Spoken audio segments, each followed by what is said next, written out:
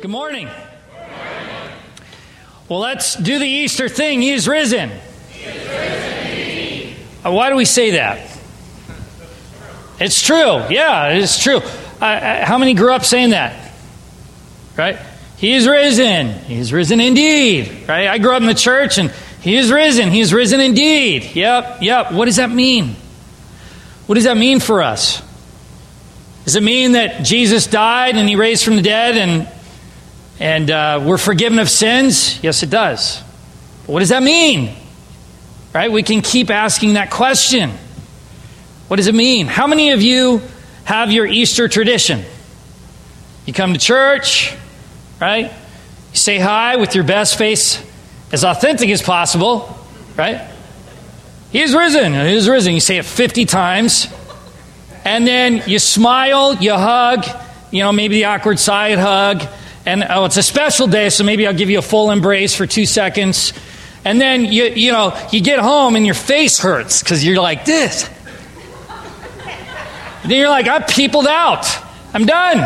But then you go, oh snap, family's coming over. More people.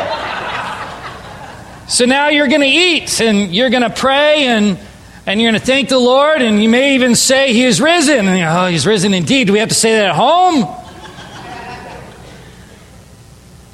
And you go through the motions of what it is, and it is an important day, and we celebrate it, and we do our best to remember and to cling to it and to let it become reality, at least for a day, that Jesus is risen. But let me tell you what it means. When we hear he's risen, and we say he's risen indeed, we're talking about a God that loves us so dearly. And really it means you're loved. Did he just die to defeat death? Did he just die so that your sins could be forgiven? Those are all a result of his love for you and for me. So really what we should be saying on Easter Sunday is we're loved. He loves me. And I love him back. Who is here Good Friday? Is anyone here Good Friday? Yeah. That was probably the best Good Friday message I've ever heard. And if you, by Mark Spencer, and the Lord was really moving through him. And if you did not get to hear it, please go to our website and listen to it, because it messed me up. It did. It wrecked me. I'm sitting there expecting good stuff, and I got great stuff. I got stuff that made me rethink what today was about, because I started thinking about that phrase, he's risen. He's risen indeed. He's risen. He's risen indeed. But what Mark brought was something a little different. He recalled the 3 days prior to Jesus' death and resurrection. And he said a phrase over and over, and it was like, look at Jesus. How did he keep going? Because when we say he's risen, what he went through was isolation, loneliness, torture, abandonment, pain, of every scale, of every kind you can think of, he experienced. And the question was on Friday, how did he keep doing it? And then, and this is interesting, because oftentimes we think, well, Jesus, he's risen from the dead. He's defeated the sense of mortality of death, but what he defeated was far greater than that. Because death in itself is separation from God. It's separation from God. None of you, Christian or not, have experienced separation from God. Because God holds all things together here. And whether you recognize him or not is another story. But his presence is always moving in our lives, and we may not always see it or identify it, but it's always happening. So if you were to experience complete separation from the presence of God, you would be in agony, with no hope, no possibility of joy, no possibility of any kind of life whatsoever. So when we say he is risen, he didn't just defeat abandonment, loneliness, physical pain. He defeated separation from God. Now, we can only go so far in understanding what that is. But someday you're going to be wowed by that. Someday you're going to be wowed. And then Mark said something. This is where it turned. How did he keep going? And then he says, it was joy. It was the joy set before him. And I was like, okay. Right? You hear joy, you're like, yay. Joy. But then he gave examples. And I don't want to butcher what he said, so I'm not going to try and do that. You're just going to have to listen to it. But he goes through on what Jesus' joy was, and what I left with was, I'm his joy. And that's hard for me to accept that I'm his joy. You're his joy. The God of the universe, you're his joy. Let that sit with you for a minute. Everything that you've done in your life that is the opposite of what he would want for you, you're still his joy. You're still his joy. That should blow your mind. Any box that you had God in, that should blow it up right now, that you're his joy. That Jesus endured. We say, he is risen indeed. He did that because we're his joy. And he did it for you and for me because we're his joy, we're his joy, we're his joy. Did I say that enough yet? No, I'm going to say it more. John 3:16, many of us know it, some of us don't. For God so loved the world so much, that he gave his one and only Son, so that everyone who believes in him will not perish, but have eternal life. God sent this Son, his Son, into the world, not to judge the world, but to save the world through him. And moving on to John 11. I want you to close your eyes and just listen to this. I am the resurrection and the life. Anyone who believes in me will live, even after dying. Everyone who lives in me and believes in me will never die. Do you believe this? What word do you hear over and over in those two passages? Believe. Do you believe? Here's something we do in the Christian culture. We take the word belief and we remove acceptance. I can believe something and not accept it for my own life, because acceptance means something's transforming in you. You've allowed something to penetrate your heart in such a way that it takes root, it takes hold, it begins transformation. I can believe that Mark and Sharon love me. I know they love me. I believe that, but I can reject that. Right? I don't have to accept their love. I don't have to accept that relationship. But when Scripture says believe, you cannot remove acceptance from belief. So we can say we believe in Jesus, we believe that he loves us, but if you don't accept that you're his joy, you're going to miss him. Because it's not enough to just believe intellectually. You have to allow it to saturate your heart, which means we have to accept it. One of the things we do on Easter Sundays is we take what's extraordinary and we make it ordinary. We do that because it's too big. It's too large to grasp. And so we try to fit it in this box in a way that we can understand so that we can deal with a sickened heart. Because it's much easier to diminish the love of God so it can be believable for us. Because let's face it, to know that God loves us in our present state with so much love that you would be his joy, that he would give up his one and only Son, separation that he'd never experienced in eternity, so that you could have full access to him. That's huge. And we need to not diminish that one bit, because it's extraordinary. And we're great at making God ordinary. And if we begin to do that, then we're going to miss it.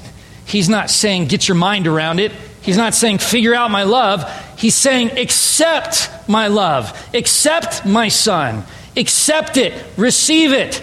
You don't need to know why I'm doing it. I'm doing it because I love you. And you're never going to be able to figure that out because it doesn't make any sense, which proves the existence of God in my book, because grace is the only thing we cannot get our minds around. Because it comes from a God that is so beyond our thinking and understanding and our mortality to think that he loves us in our present state, even before transformation in his presence, boggles the mind. So belief is never absent of acceptance, and we can no longer afford to make the extraordinary ordinary, because we'll miss him. One of the joys of my life is to make Mark Spencer, our associate pastor, feel awkward.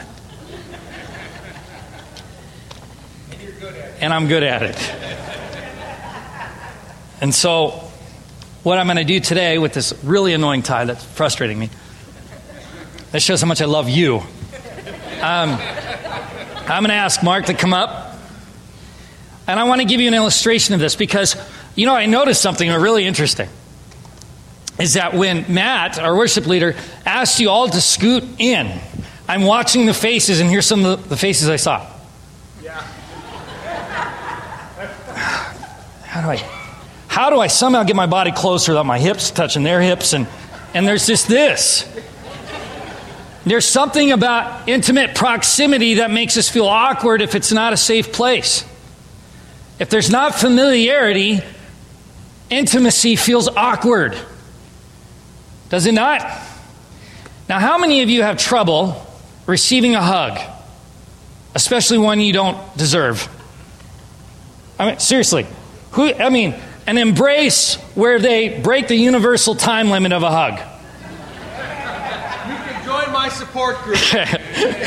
Right? Where you get embraced and you're like, yep, second and a half, that's good. We're done. We're done, right? And we see all kinds of different hugs, right? We see the awkward side hug. Mm-hmm. This is, in the church culture, this is a youth pastor hug. So, hey, love you. Love you too. Right there. Yeah. There's appropriate amount of space, right? You got the bro hug. Yep, that was good. Right? We're done. You got you got to come up in the center. You can't retreat. See, this is what happens, right? We retreat. You're making this easy for me. Then you got, you've got the squat hug where you kind of just like, you kind of build a tent, a little teepee going on. And here's the one that just wrecks it. He knows what's coming, and he hates it. Right here, front and center. Come here, buddy. Okay. Now stay with me here, all right? Because this is what's challenging. Right? Especially if Mark's in a place, say there's a disconnect between us. And I engage him. I say, Mark, I know I'm going to cry. I'm like, we're making fun of you and I'm going to cry. If I say, Mark, I love you, you're my brother. And I do this.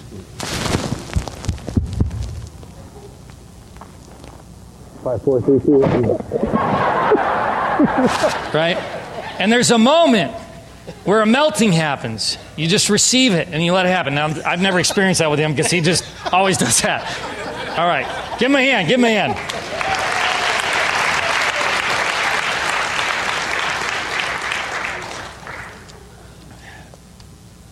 What do you see here? What do you see here? A cross. In the church, it's said often that when Jesus was on the cross, what we see is a symbol of a divine embrace of his children. In open, saying, come to me, and I will embrace you. Now, what Mark experienced there was probably uncomfortable and awkward, because there is a sense, whether you do right or wrong or not, an undeservedness of something so intimate. And what we see here, what we celebrate today, is what Mark experienced here a bazillion fold. Intimacy, time. We have eternity with Christ Jesus and an embrace that will make you feel really awkward if you don't receive it. If you start going, wow, I don't deserve this, the time is ticking down. It's going to be really challenging. There's a point where we have to just let it happen, because whether or not we deserve it, we're God's joy, we're His joy, we're His joy, we're His joy, and He wants us to melt into His embrace. In 2009, I was in Southern California. That's where I come from. And I was at a men's retreat. And there were about 100 guys there, about 2 churches, and we had a speaker there that I knew was going to make me feel really uncomfortable. Because he was talking about the heart of the Father, the love of God. Now, when we hear that, this is something that we make ordinary. I can say to you, Jesus loves you. Well, I've heard that, I know that. But we've made it ordinary. If you understood the reality of that, you would be on your face. We would all be on our faces if we really experienced the weight of that. So I love this guy who's speaking, and he was a confidant for me. He's mentored me in my life.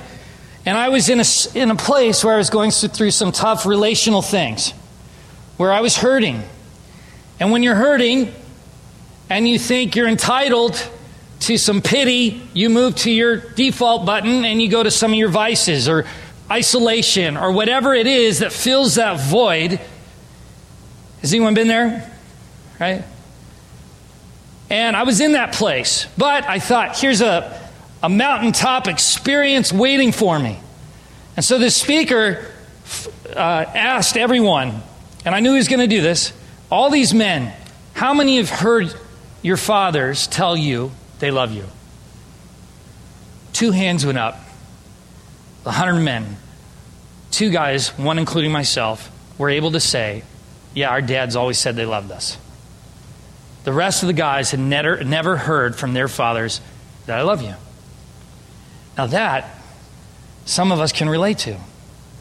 And it's a harsh reality.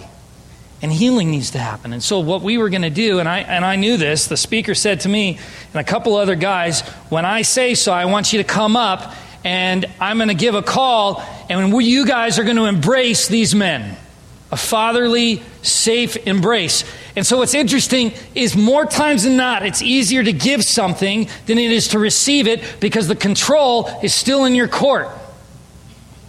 So I can give a hug because that's easy. I can give a hug because I'm in control. But when I'm receiving something, I'm not in control of that, other than to say I accept it and I receive it. But I can't decide if that person's going to give me some or not. So I could easily go, I can't wait to hug these guys. It's going to make me feel better about me, that I helped be an instrument to bring healing to these guys. And so, you know the one person like you probably don't want to have that encounter with? You pick them out, right? There was this big burly guy. And I thought, man, this is the guy that probably needs the most ministry, and I'm not that broken where I need that kind of success. Right? Like that's a lot of emotional output.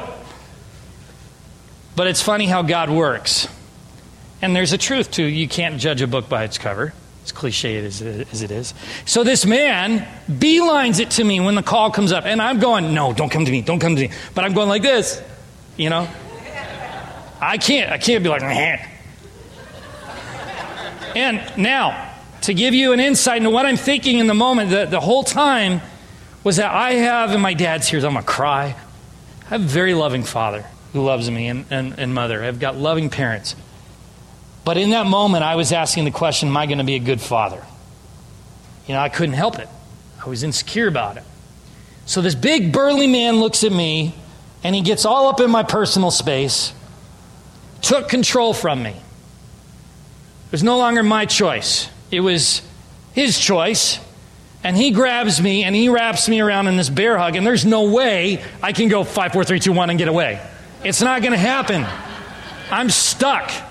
Unless I headbutt this guy, which probably wouldn't have done anything, I'm stuck. And he bear hugs me, but then he turns it into this really gentle thing where he held me like I was a 2-year-old. And he put my face to his chest. He had his hand over my face. Uncomfortable. I'm feeling really awkward. And he holds me, and I kind of try to get away. He goes, nope. And he's holding me, and then he says something I'll never forget. He says, it's okay. You're going to be a good dad. And I went, Jesus, you stop showing off. And that's where I began to melt. Because I had to receive that this guy was safe and that he was embracing me. Jesus wants to embrace you because you're his joy. And he was showing me that night. He says, Brendon, you're my joy. And I'm going to send a guy that's going to scare you to death. And he's going to hold you in a way that makes you feel so uncomfortable. But you will know at the end of it that you're my joy, that I see you, that I love you, and that you can't get away from me. So after that, I'm going, whew. I was seeing double. And the tears start flowing. And then the speaker who knows me is across the room, sees what's happening to me, and he runs. This is a 67-year-old guy, runs across the way, grabs me, puts me in that same hold. I'm going, oh no! And then he begins to weep with me because he connected to my pain. And that weeping turned to joy, and it turned to worship.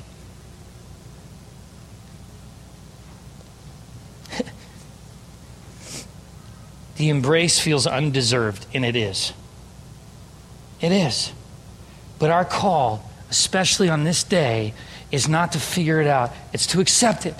Because you are his joy. You can't earn it. You can't buy it. You can't barter for it. It's given to you, and you just have to accept it. You don't like it. That's just tough. That's the way it is. It's the way it is. He loves you so much that he gave his one and only son so that you could be with him. He's about proximity, and we shouldn't be just doing plans on Easter and just leave it at Easter. Every single day we should be representations of the resurrection because we're his joy, and we should be walking with a hop in our step, getting the funk on because we're his children and he loves us. We're his joy.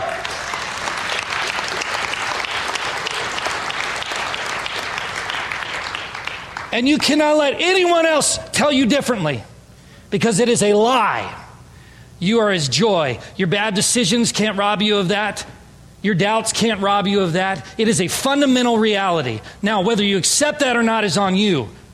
But you cannot control the fact that you are his joy. Now, I want to leave with that I'm his joy. I want to strut my stuff, and not in a cocky way, but to say, I am loved in a way that I can't possibly comprehend. So I'm not going to try. I'm just going to accept it. I'm going to relish in it. And then I'm going to allow other people to see how much he loves me by loving them. And then guess what you see? Oh, the kingdom is here. Whoa, Jesus is alive. Jesus is moving. Yeah, he's moving through his joy, and that's you. We are his joy, and we move in his joy. See, here's the deal. We say, and this is a good Christian thing to say, it's all about Jesus. It is. But so often we forget that he's chosen us as his joy. So it's not just about Jesus. It's first about Jesus, but then about us in Jesus. And we can't be ashamed of that.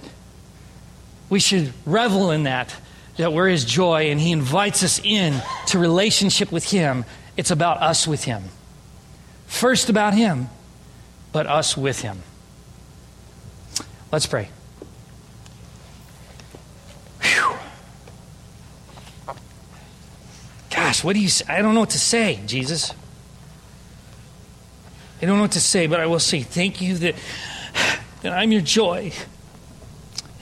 And I'm so undeserving of it, and it's a hard one to accept. But would you help me, and would you help us to a place of acceptance? That the belief would move from the intellectual understanding that this happened to an acceptance, and allowing that to penetrate our lives. And so, Lord, I pray as we approach more worship, that we would lift you high, that as we approach our tithes and offerings, we would give out of that joy. Because we are your joy, we can give out of joy, we can worship out of joy, and we can worship in such a way that we're not afraid, that we're not insecure, but we're fully confident in who we are, and you are deserving of all praise. So we lift you up. I pray that we would leave here with the understanding that every day is Easter Sunday. Every single day is a day we should be celebrating that we're your joy and that you are alive in our midst, that you have given us freedom from death and from sin so that we may know you for eternity. We thank you, Lord. We worship you, for you are worthy to be praised. In Jesus' name, amen.